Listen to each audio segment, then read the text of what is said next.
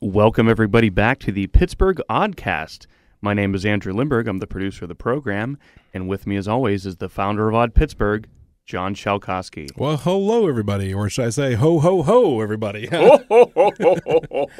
That's right. That voice you hear is none other. Joining us for a very special Christmas episode of the Pittsburgh Oddcast, the man. Well, let me describe him before anything. I'm looking at you right now. So, and I see rosy cheeks, right? A nose like a cherry, Ooh. A big white beard. You're very observant, John. Yes, a little belly that shakes like a bowl full of jelly. That's right, Santa Claus himself, live in studio. I can now say I know him. That's right, we know Santa Claus. So be good, all you little boys and girls. For goodness sakes. For goodness sakes. That's right. So, welcome to the show, Santa. Hi out there, boys and girls in Radio Land. It's good to see you folks today. It's good. Well, okay, I can't see you. You're on radio, but I love you folks anyway. It's so nice to visit with you. Well, thank you for coming. And so, now, let me back up a tiny bit and explain kind of how we met. Now, you could say that we met technically in 1982 when I was a little baby. But I will go into the real version of how we met. And that was kind of like a shared fascination with the history of Pittsburgh Christmas. Exactly, yeah. And you reached out to me, actually, and to have me graciously had me over to your workshop in South Hills. Oh, yeah. and You mean the North Pole, don't you? That's right. That's right. And we decided to kind of go over a little bit about That's his off-season location. That's right. Sometimes Santa's in the South Hills. There's a portal, in fact, that I heard. The it's tunnels. a summer home. The tunnels, act as a portal to the North Pole, I believe. So, Yeah, we've solved the riddle of time and space continuum here. We can travel as much as we want, wherever we want. That's right. That's right. So, and you shared this passion for Pittsburgh Christmas like nobody I've ever met my entire life. Oh, John, I have so many wonderful memories of growing up in Pittsburgh and experiencing Horns, Gimbals, Kaufmans, G.C. Murphys, and witnessing that as a child. It stayed with me the whole rest of my life. Yeah, and I think the reason you reached out to me is because I did not have those memories. I had a different set of memories. Andy did too. We had, because of our age gap, Andy and I are, both born in the 1980s. Are kind of used to the last generation to visit a Macy's or a Kaufman's and to kind of really experience the Christmas of yore, and but also experience the Ross Park Mall Santas. and I had nothing wrong with that. I enjoyed going to Northway Mall and Ross Park Mall and all these. I lived in North Hills, so those were my malls to North Hills Village, I guess. Ride the train, And they were wonderful. They were wonderful memories. They were wonderful visits. They were wonderful times too. Yeah, and they were, and it doesn't take anything away from a Christmas spent without Kaufman's and Horns and Macy's. However, from what I understand, that was where it was at. Well, those are memories that, those days are gone and may never, ever come back again. That's right. So my generation, we were fortunate to be able to witness that and experience that. Yeah. So tell me a little bit about where you grew up, how you kind of came to Pittsburgh, and then also your memories as a young man here in Pittsburgh and going and just the Christmas experience of going downtown and the magic of the window displays and everything that goes along with that. Well, pull up a chair, boys and girls. We're going to go through some story time here. I was born in Pittsburgh. I was raised in Lawrenceville. And back then, Lawrenceville was just a regular middle-class, working-class neighborhood, not like the big yuppie kingdom it is today. But houses sold there pretty cheap. It was all row houses. I went to school in Lawrenceville, Holy Family School. And I can remember... my family didn't have a lot of money. We didn't have a car. If we traveled, we went by streetcar. But I can distinctly remember when it got to be around Christmas time, it seemed like the whole world changed.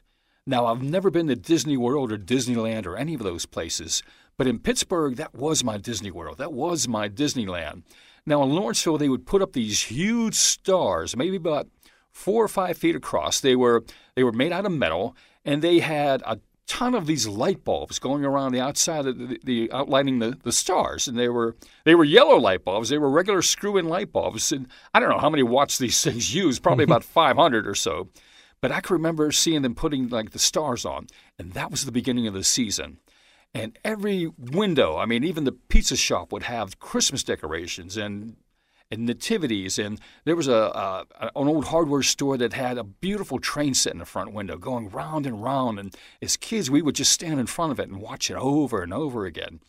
And I can remember my mom getting me ready because back then you had two sets of clothes. You had your street clothes that you played in, and then you had your other clothes, which like you went to school in, you went to church, and if you went downtown, you were going to dress up a little bit. You weren't wearing your blue jeans or your dungarees. You were going to dress up and take a ride downtown. So the streetcar would roll up around, on Butler Street, and we would get on and would travel. And having not traveled that much, because like I said, my family didn't own a car, it was so fascinating to go through different neighborhoods, from Lawrenceville all the way to downtown. And we would pass through this gray area. It was known as the Strip District. And there were all these trucks and delivery It wasn't like the strip district is today. Right, it was a whole different strip district. And if you were lucky, you got to see like an actual train car, or a giant boxcar, which was so much bigger than the little train sets we had as kids. And we would arrive in downtown Pittsburgh and get off the streetcar, and I'd look around, and oh my God, I thought I was in a different world. Right. Yeah. There were lights everywhere. There were decorations in every window. There was music playing. There were, the Salvation Army bands were playing on street corners. It was so incredible. And, my mom had her list of chores to do, and I had to behave myself. I had to be a good boy, and we would travel to whatever store she wanted to go to, and then, whatever she needed to buy. I had to be good. And then when she was done with her thing, then it was time for me to go to Toyland, to see Santa Claus, to do all these things. And visiting Santa Claus, visiting the department stores, it was like a multi-act play. I mean, first you went outside and looked at the windows, which were incredible. I mean, you've heard stories of the windows. You might have seen some yourself. You even have a piece of one of the windows. I do. Not the window, but the stuff that was in the windows. Yeah, I actually donated to the History Center too. Right, It's an angel from Gimbel's window. Wow. Which I donated to the History Center. But you would see these. Then you would go into the first floor, and the first floor was like Grand Central Station, of Kaufman's. I mean, there was garland hanging from the ceilings. There was wreaths, music playing. I mean, everything was decked out so beautiful and Christmas, Christmas glory. And then you would get to ride the escalator, because you could ride the elevator if you want. But, the escalator was a little more fun because you got to look at each floor, and each floor would be decorated. Right. Whether it was kids' clothing or men's clothing or whatever, they all had their Christmas theme to it. And you would go all the way up to the, I think at that time was the 9th floor at Kaufman's, and it was Toyland. Now, Toyland took up an entire floor of the store. I mean, the whole entire, floor. Right. It was incredibly big. And the toys went from the floor to the ceiling. They were piled up high. And, back in those days, and I'm talking like late 50s, early 60s, they really didn't have that many commercials on TV for toys. So you didn't know which toy you wanted. Like, gee, what do I want? So they would have these huge tables set up in Kaufman's Toyland. And they were about like maybe 4 foot by 8 foot. And they had a little ledge, like a little fence going around the outside of the table. And there were toys, all kinds of toys in there. And you were allowed to play with them. You could touch them. You could roll them around. You could wind them up. You could turn them on. You could turn them off. And that's how you kind of like got to find out what kind of toys you might like. And Mom would watch you like from behind, and taking mental notes of which toy you liked or which toy you were going for. And a lot of times, if you saw a toy you really like, you'd put it down. You'd run over to Santa Claus and say, "Hey, Santa Claus, I want the Robot Commando toy that I saw just recently. Can I have that for Christmas, please?" They had the checkout lines. They had checkout cash registers set up like they do today in a grocery store. I mean, there might have been 10 lanes, like no waiting, because the toys were such a big business, was such a big deal back then. They had cashier after cashier after cashier, and they were constantly busy too. But those are some of the wonderful things I remember about like shopping, going to Kaufman's. Oh yeah, I mean it really is like a magical experience, especially for a kid. Going down. Like Andy, you were telling me earlier before we were on the air about your own experience going down to what was it, Horns? Yeah, I remember going to Horns and waiting in line for Santa and seeing all of the presents wrapped up, even though they weren't really presents. But when you're a kid, you don't know. Mm-hmm. And then you go through get to crawl through the thing, and then there's Santa there, Wow. and you sit on his lap and tell him what you want, and you get to pick out some toys for your loved ones, and then they wrap them for you. And Wow. best wrap gifts I've ever given. Right. You know, yeah. and Wow. it was such a magical time. I mean, I love going to see the Santa that we have at the mall, but being downtown Oh yeah. and in that Horns building, Oh, it's and just nothing how like it. Yeah. you know, I remember even the journey up, you're taking the Right. escalators, like you said, sir. You know, you get to see everything from like a bird's eye view of all Yeah. of the Oh, yeah. Christmas.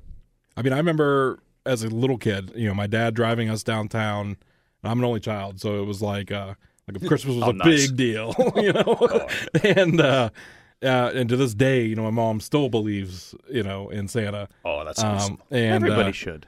well, yeah, I mean, we're going to get into that actually, Oh, yeah. but I remember just the experience of just driving around downtown, not even getting out of the car, just like peeking through the windows, slowly cruising around, It was a different world. Yeah, it really was, and it's a shame that really kind of has been lost. I mean, it's not necessarily lost. I mean, because you still have Market Square, you still Yeah. have a lot that they are trying to do. There's new memories replacing Right. some of the old memories. Right, and it's Well, not see, a the bad thing is yeah. that these memories that the children today have right. will be just as genuine Yeah, as the exactly. ones that I we mean, have. Yeah, like It's my just kids different. are going to remember going to the ice skating ring. They're going to remember going to see you, Yeah. at Market Square because you are the Santa, by the way, at Market Square. So it's it's interesting to see. Like, so I remember you telling me about this some kind of like early advertisements that you would see, and some characters on TV even or. Well, on KDKA, Josie Carey. Now, a lot of people remember Josie Carey. She was with Fred Rogers. Yep. Well, before she was with Fred Rogers, her sidekick was Mr. Wrinkle. And it was a local radio actor with Sterling Yates. In fact, he worked a lot on KDKA radio, and he worked with the Reg Cordick show. And he would be Josie Carey's sidekick before Mr. Rogers. And he dressed up as a little bit like Harpo Marx. He wore a big, long lab coat, and he had a blonde, curly wig. Sometimes he wore a top hat, sometimes he didn't. But his character was kind of like a nutty inventor, professor kind of guy. He was always coming up with ideas and schemes. And Josie Carey had a show on back in late 50s, early 60s called Funsville. And it was on KDKA TV in the mornings. And a lot of times we would watch it in the mornings. Well, they discovered, back then the news wasn't that big a deal. They had the news on at 6 p.m. The news was only 15 minutes. It was from 6 until 6:15, and they did the news exactly the way they did it on the radio. They would just read the news. Here you go. There was no pictures. There was nothing else. So they were looking for a way to fill that 15-minute time slot from 6:15 till 6:30. So they came up with the idea of Mr. Wrinkle in his own show. And I think the show was just called Santa Claus or Mr. Wrinkle. I don't remember the exact name of the show. But it was the same Mr. Wrinkle from the Josie Carey show from Funsville.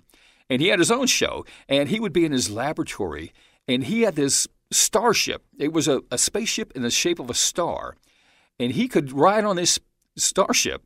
And it would fly, above the sky, whatever. He would travel all the way to the North Pole.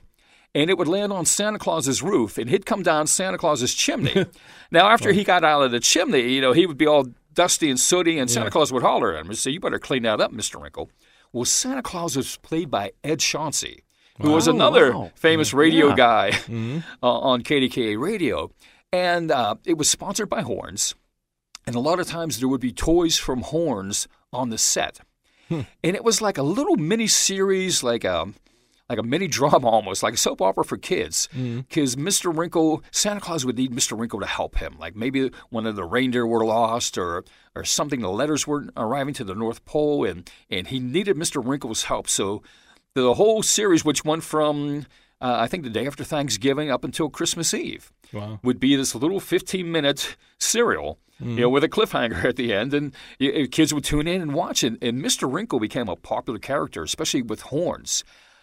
There's a video out. I'm not sure if you guys have seen it, but it's on YouTube. It's called A Visit to Santa. Okay, you could see Mr. Wrinkle for about a couple of seconds. Really? He's in that? Okay. In the video, there's a scene where they used to have a parade of boats for Horns, to bring Santa Claus to Horn's store.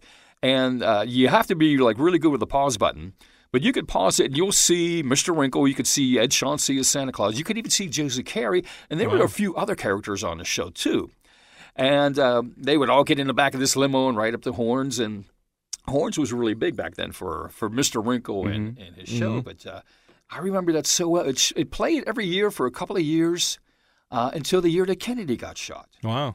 And when Kennedy got shot, like everything stopped because it was around Christmas time. And so, like, the news became a bigger deal back then. They expanded news shows to half an hour, and there was a lot of national news. And so a lot of the kids' shows that we used to see around Christmas time got pushed aside because of Kennedy and the shooting of Oswald. It was. It's funny that you mentioned that because when you said the news just used to be 15 minutes long, I was thinking about that, and then my first instinct was Walter Cronkite going basically around the clock, which was probably unprecedented at the time. Yeah. But growing up now, now we don't. That doesn't seem unprecedented. But at the time, it probably was. Yeah. And now that you say that's what basically got rid of those kids programs was. But I mean, how cool that it was like a Pittsburgh centric. Show though. Like I mean, we grew up with cereal. like the California Raisins, and stuff like that. But so it's or Mickey's Christmas Carol was big in my house. But to have something so unique and so local to Pittsburgh, which I'm sure some people listening probably remember. I mean, it's a if they're about my age, you'll remember. In fact, if you do have any kind of memorabilia or photos, send them my way. I'll share them with Santa. Well, you're a few thousand years old, so you've seen it all. Oh, of course. I've seen it all. Of course. I've seen it all, Andy. So now, I remember you telling me about some kind of rocket ship or something like this. Like, what do you mean by that? Horns had the coolest thing. I remember this so well as a kid. Well, back in the late 50s and early 60s, rockets were a big thing. Yeah. John Glenn had orbited the Earth, and everybody was into the rocket age and the Jetsons and the upcoming space age that was coming in. Oh, boy, we're going to be going to the moon pretty soon. And after that, Mars. And after that. Right. And, my mom would take me to the first floor of Horns. Which was beautiful, of course. You went through rows and rows. But they had these two elevators that were decorated like rockets. I mean, on the outside of the elevator, they had the fins, they had the markings of rockets. And when they opened the doors and you went in as a kid, there were dials, there were buttons, there were switches, there was lights, much like your control board there, Andy. All kind of things hanging on the wall. And kids were allowed to touch them. You were helping to fly that rocket ship, Yeah. And they had elevator operators back then. The elevator operator, dressed as an astronaut, had a full astronaut costume. Wow. And so they would load the kids up on this special express elevator. And I think sometimes the moms and dads went too, or else they had to take a different elevator. I don't remember what. And they would close the door, and you would hear the countdown on a little speaker inside the elevator. Nice. 10, 9, 8, and we're flipping buttons and we're turning dials and we're pushing switches because, we want this rocket to fly. And then when they got to the 0, you could feel the elevator start to take up. It was going up and up and up and real slow, and it was so exciting. And then it reached the 7th floor at Horns, and the doors opened, and there was Toyland, and there was Santa Claus, and it was like kid heaven. Oh, dear. And those memories are just so incredibly burned in my brain. It was just so wonderful. It was the coolest thing back then. Oh, for sure. I feel like it was a little bit probably different in the mid to late 80s, but still the same feeling that I had. Yeah. Going to Horns. Yeah, the Christmas feeling is really, it's not unique to us. I mean, if you look back in Pittsburgh history, they've been not trying, but doing it.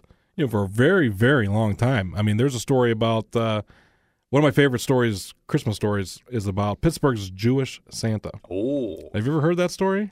Yeah, about Jacob Gusky. Back in my memory, I do believe so, John. But why don't you tell it again? Because I'd love to hear it. Jacob Gusky was a Jewish man who owned Gusky's Department Store.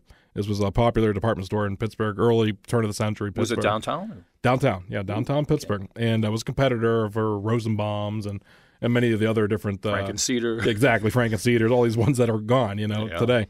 But he had enough money, and was an orphan himself, and decided that on Christmas he would literally load up a sleigh pulled by 8 to 10 horses. Wow. And would fly through the city, covered with and filled with toys, and go to every orphanage in Pittsburgh and deliver toys from his department store for free. Wow. In the name of Christmas, a Jewish man. Yeah. And really because of the orphanage, just how they didn't want to be left out, but it had nothing to do with religion. It had to do with the meaning of Christmas. Mm-hmm. And that story always kind of stuck with me, and how Christmas is. Now, you could say that it's a religious holiday. I mean, of course, the origins of it, come from that. But what Christmas really means is much more than that. Oh, yeah. It's a holiday to celebrate giving. Yeah. So before we get into the meaning of Christmas, because that's what I think we'll definitely leave on that note, I do want to talk about so I guess you could say that if you looked at me in the mirror, I look like a Santa in transition. Oh, yeah. Santa in training. Yeah, exactly. Yeah. John, when your boys get to be teenagers, that beard's going to go stark white. A couple whites. Yeah, you've got a couple strands of white in there already. But when they're teenagers and they're driving your car, it's going to be so white, it's going to be ridiculous. Exactly. So how did you go into the world of being a Santa Claus? Oh, well, John, I have a long history with Kaufman's department store. Now, my grandfather was a carpenter at Kaufman's. Oh, wow. And it was a long time ago. He actually he got to work on Fallingwater. Wow. Because Fallingwater was a home for the Edgar Kaufman family. Right. And at one point during construction, he took all his carpenters, put them on a train, sent them down south, and I guess he charged it up to the store. But my grandfather remembers doing the interior of Fallingwater, working on, because store carpenters were like fancy carpenters. They built cabinets, they whatever was needed back then. It wasn't bought; it was built. Right. So I have that history. There's a picture, I'll have to send it to you, of my grandfather as an adult, as a carpenter, sitting on Santa Claus's lap. Wow. Yeah. And the story behind that is there was something that happened on the set that he had to repair or he had to fix real quick. And so he thought it would be fun if he just sat on Santa's lap and they took his picture. But he's wearing his carpenter overalls. He has a tie on. He has a shirt with a tie on, because back then you had to look your best. Yeah. When you were out on Kaufman's floor, you had to look sharp. And he had like a newsboy hat on. Wow. Yeah, and he's holding a hammer in his hand, and there's Santa Claus wondering what the heck's going on here. But so later in life, in my late teens, early 20s, I got a job as a stock boy at Kaufman's. And I was in the receiving department. So the thing is, when it got to be around Christmas time, which in a department store started around August, because material would come in, goods would come in, you had to get it ready, you had to put it in the stockroom. But I helped to stock Toyland, and I helped to stock the children's very own gift shop and all these cool things. So I got to witness the building of Christmas and then decorating the store, because as adults.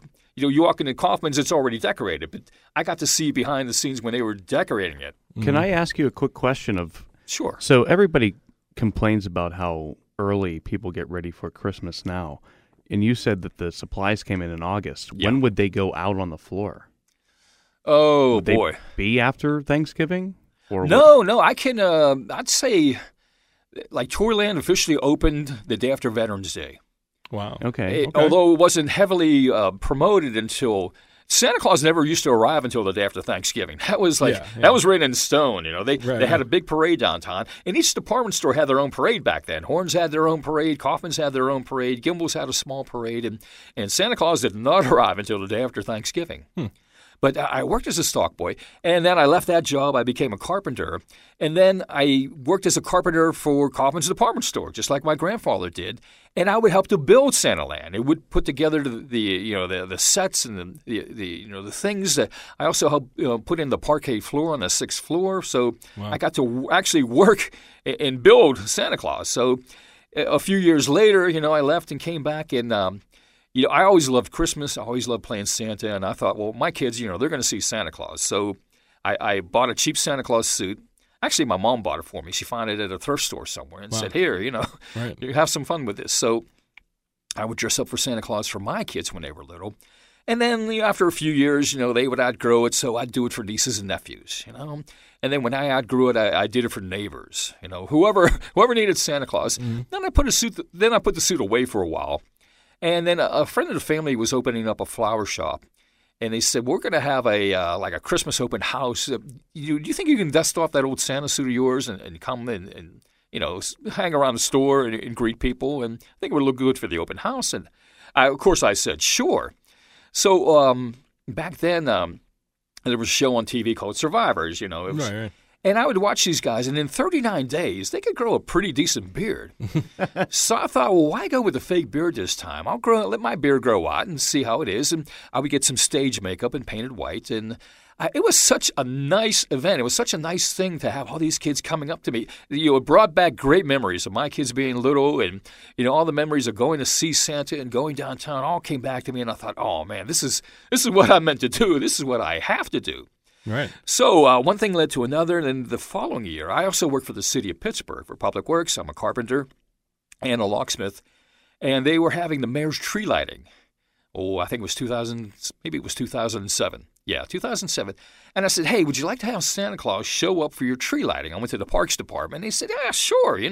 They got permission from my boss, and so I would dress as Santa, and I would be present there at the tree lighting it was the first event of the light-up night back then. It was the very first thing they did was pull the switch, and then the other events happened later on in the evening, but they always did the tree lighting at noon.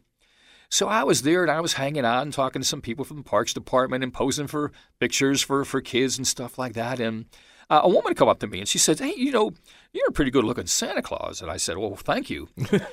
And she said, you'd be really good to be on our parade. Do you think you might be interested?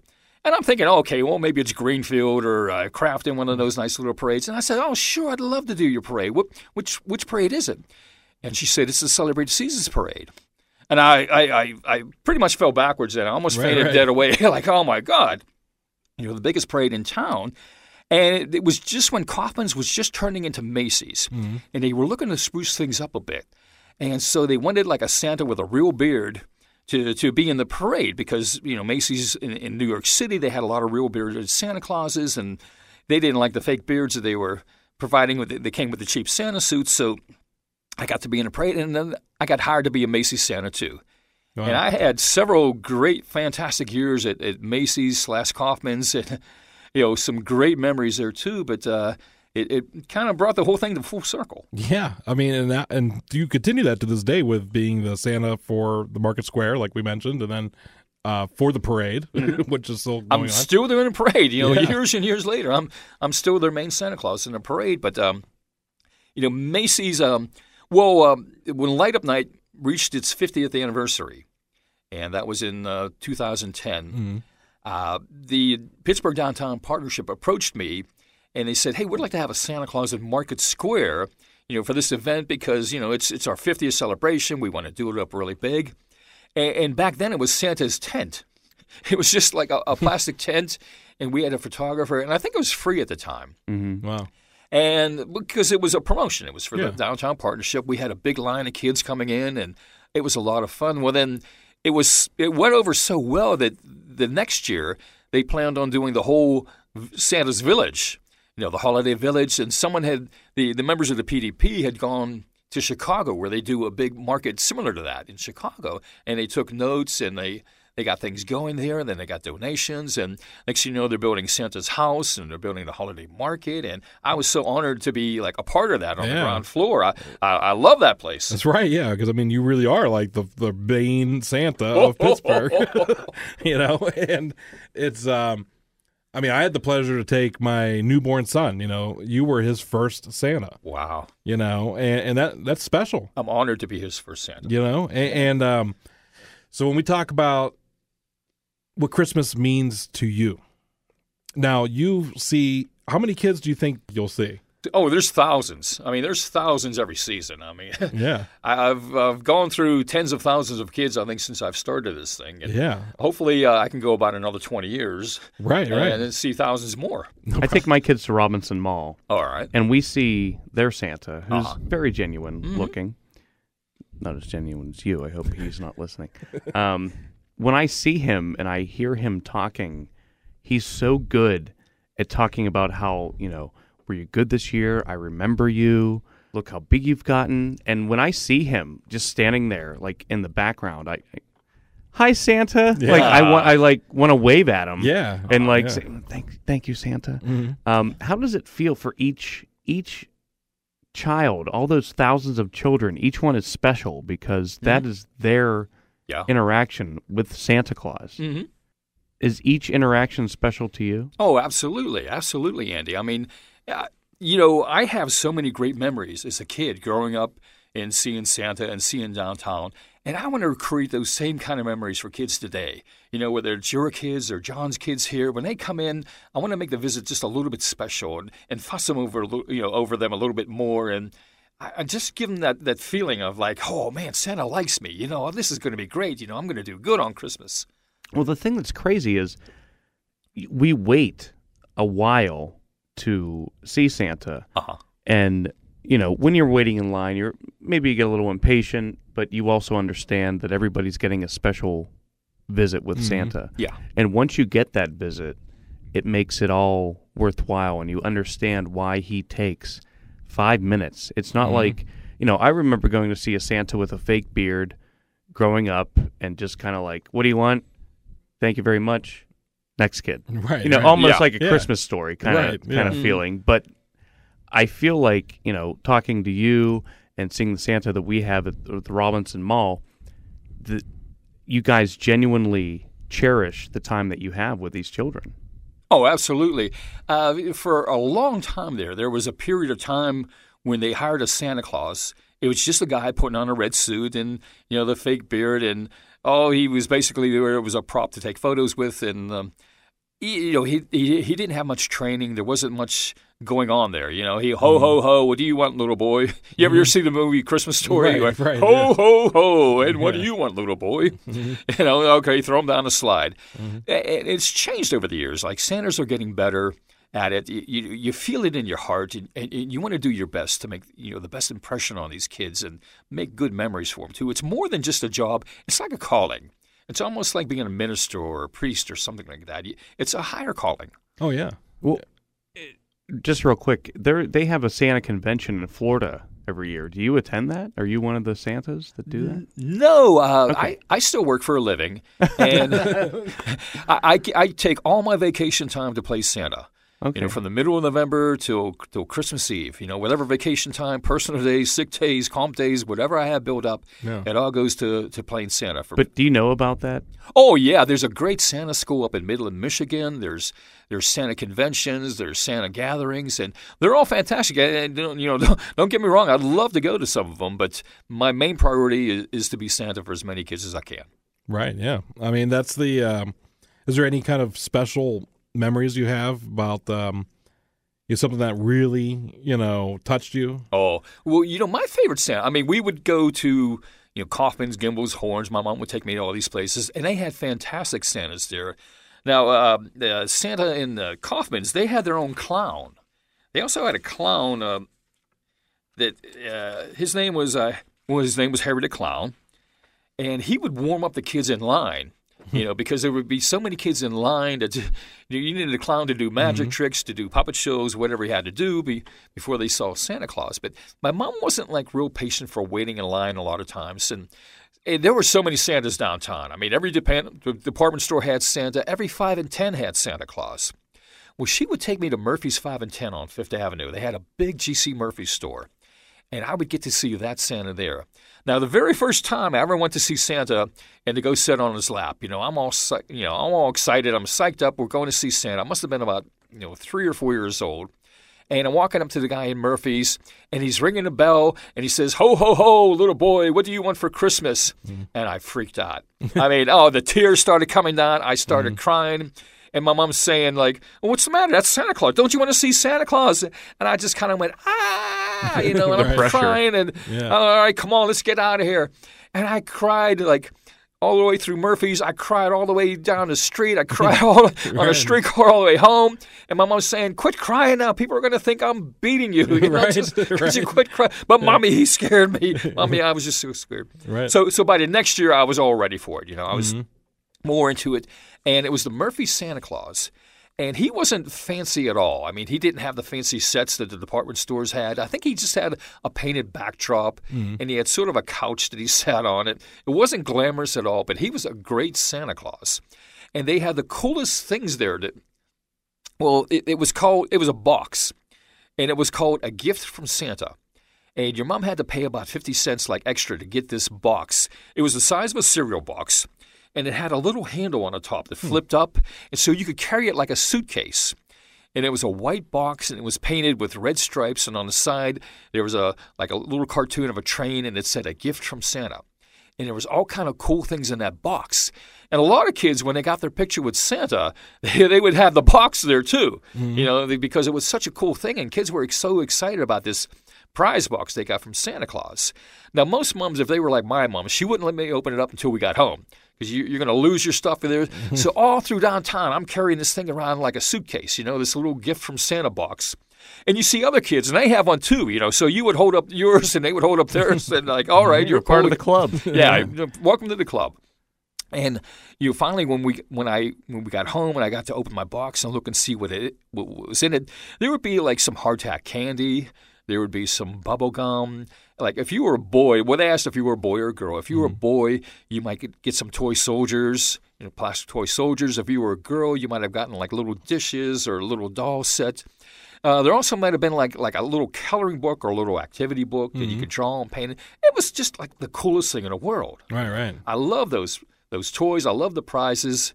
And I thought the Santa Claus at G.C. Murphy's was really good. I just thought he was patient and kind, and he was definitely inspirational. He wasn't fancy at all. Right. Well, that's the thing. I mean, you don't have to be fancy or anything to emulate the true meaning of what Christmas means to you. And I have a story to share about what Christmas. The first time I realized the meaning of Christmas, the true meaning of Christmas. Right. It had nothing to do with Santa Claus. Oh, sorry.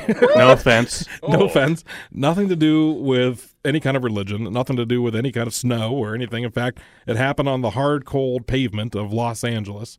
And I was about 20 years old. And I was completely dependent upon my parents for money. Okay. I was going to UCLA. I was just living on You were a my hippie. own. One of these. You were a hippie. Yeah, exactly. We call those hippies. Exactly. Right. I haven't gone far from the.